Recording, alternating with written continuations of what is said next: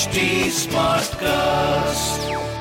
You are listening to a Mint production brought to you by HT Smartcast.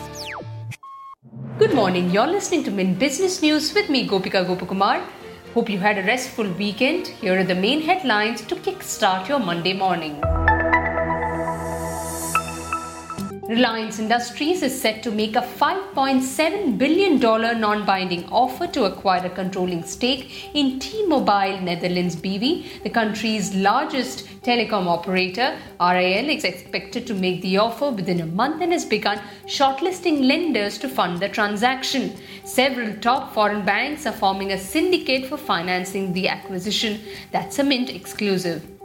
India will explore whether it could bridge the gaps between its Indian accounting standards and international financial reporting standards by removing some of the carve-outs introduced while adopting the global norms 5 years ago. India began adopting Ind AS gradually from 1st of April 2016, replacing the earlier GAP or the General Accepted Accounting Principles. Ind AS is mostly based on IFRS. However, given India's legal framework and the practices followed in different sectors, some variations, also called carve-outs, were introduced.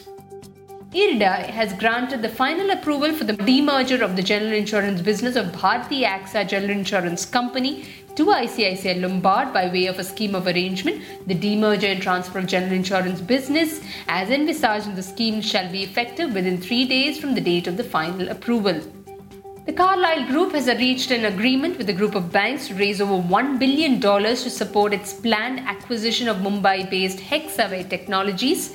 Carlyle has emerged as the preferred bidder for Baring Private Equity Asia-owned IT service firm Hexaware for a $3 billion acquisition. If successful, it would be winning a competitive bidding process against peers, including KKR and Bain Capital, as well as French company Teleperformance SE for Hexaware. That's a Mint exclusive again. Petronet LNG, India's largest gas importer, plans to set up a petrochemical complex at Dahej in Gujarat as it looks to make a foray into high-margin business to hedge gas trading risks. Flipkart co-founder Sachin Bansal has moved Madras High Court to challenge a show-cause notice by Enforcement Directorate over alleged violation of foreign investment laws amounting to 23,000 crore rupees. The petition by Bansal before the High Court seeks to quash the notice as illegal and arbitrary. Moving on to markets, Indian indices may open flat in trade today. Data on mutual fund flows in India is due this week and will give update on the market sentiment in August. Latest export numbers from China, which have reported a slowdown of late, will be watched by global markets. Producer price inflation data from the US will serve as a gauge of logistics constraints that are choking supply chains across the world. And in business term of the day, we look at accounting standard.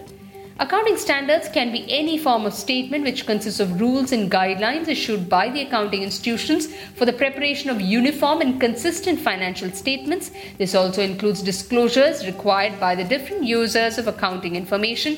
Indian Accounting Standard is the accounting standard adopted by companies in India and issued under the supervision of Accounting Standards Board, which was constituted as a body in the year 1977. MCA, or the Ministry of Corporate Affairs, has to spell out the accounting standards applicable for companies in India.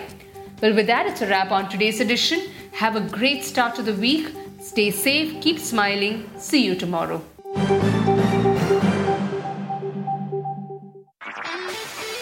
This was a Mint production brought to you by HT Smartcast. HT Smartcast.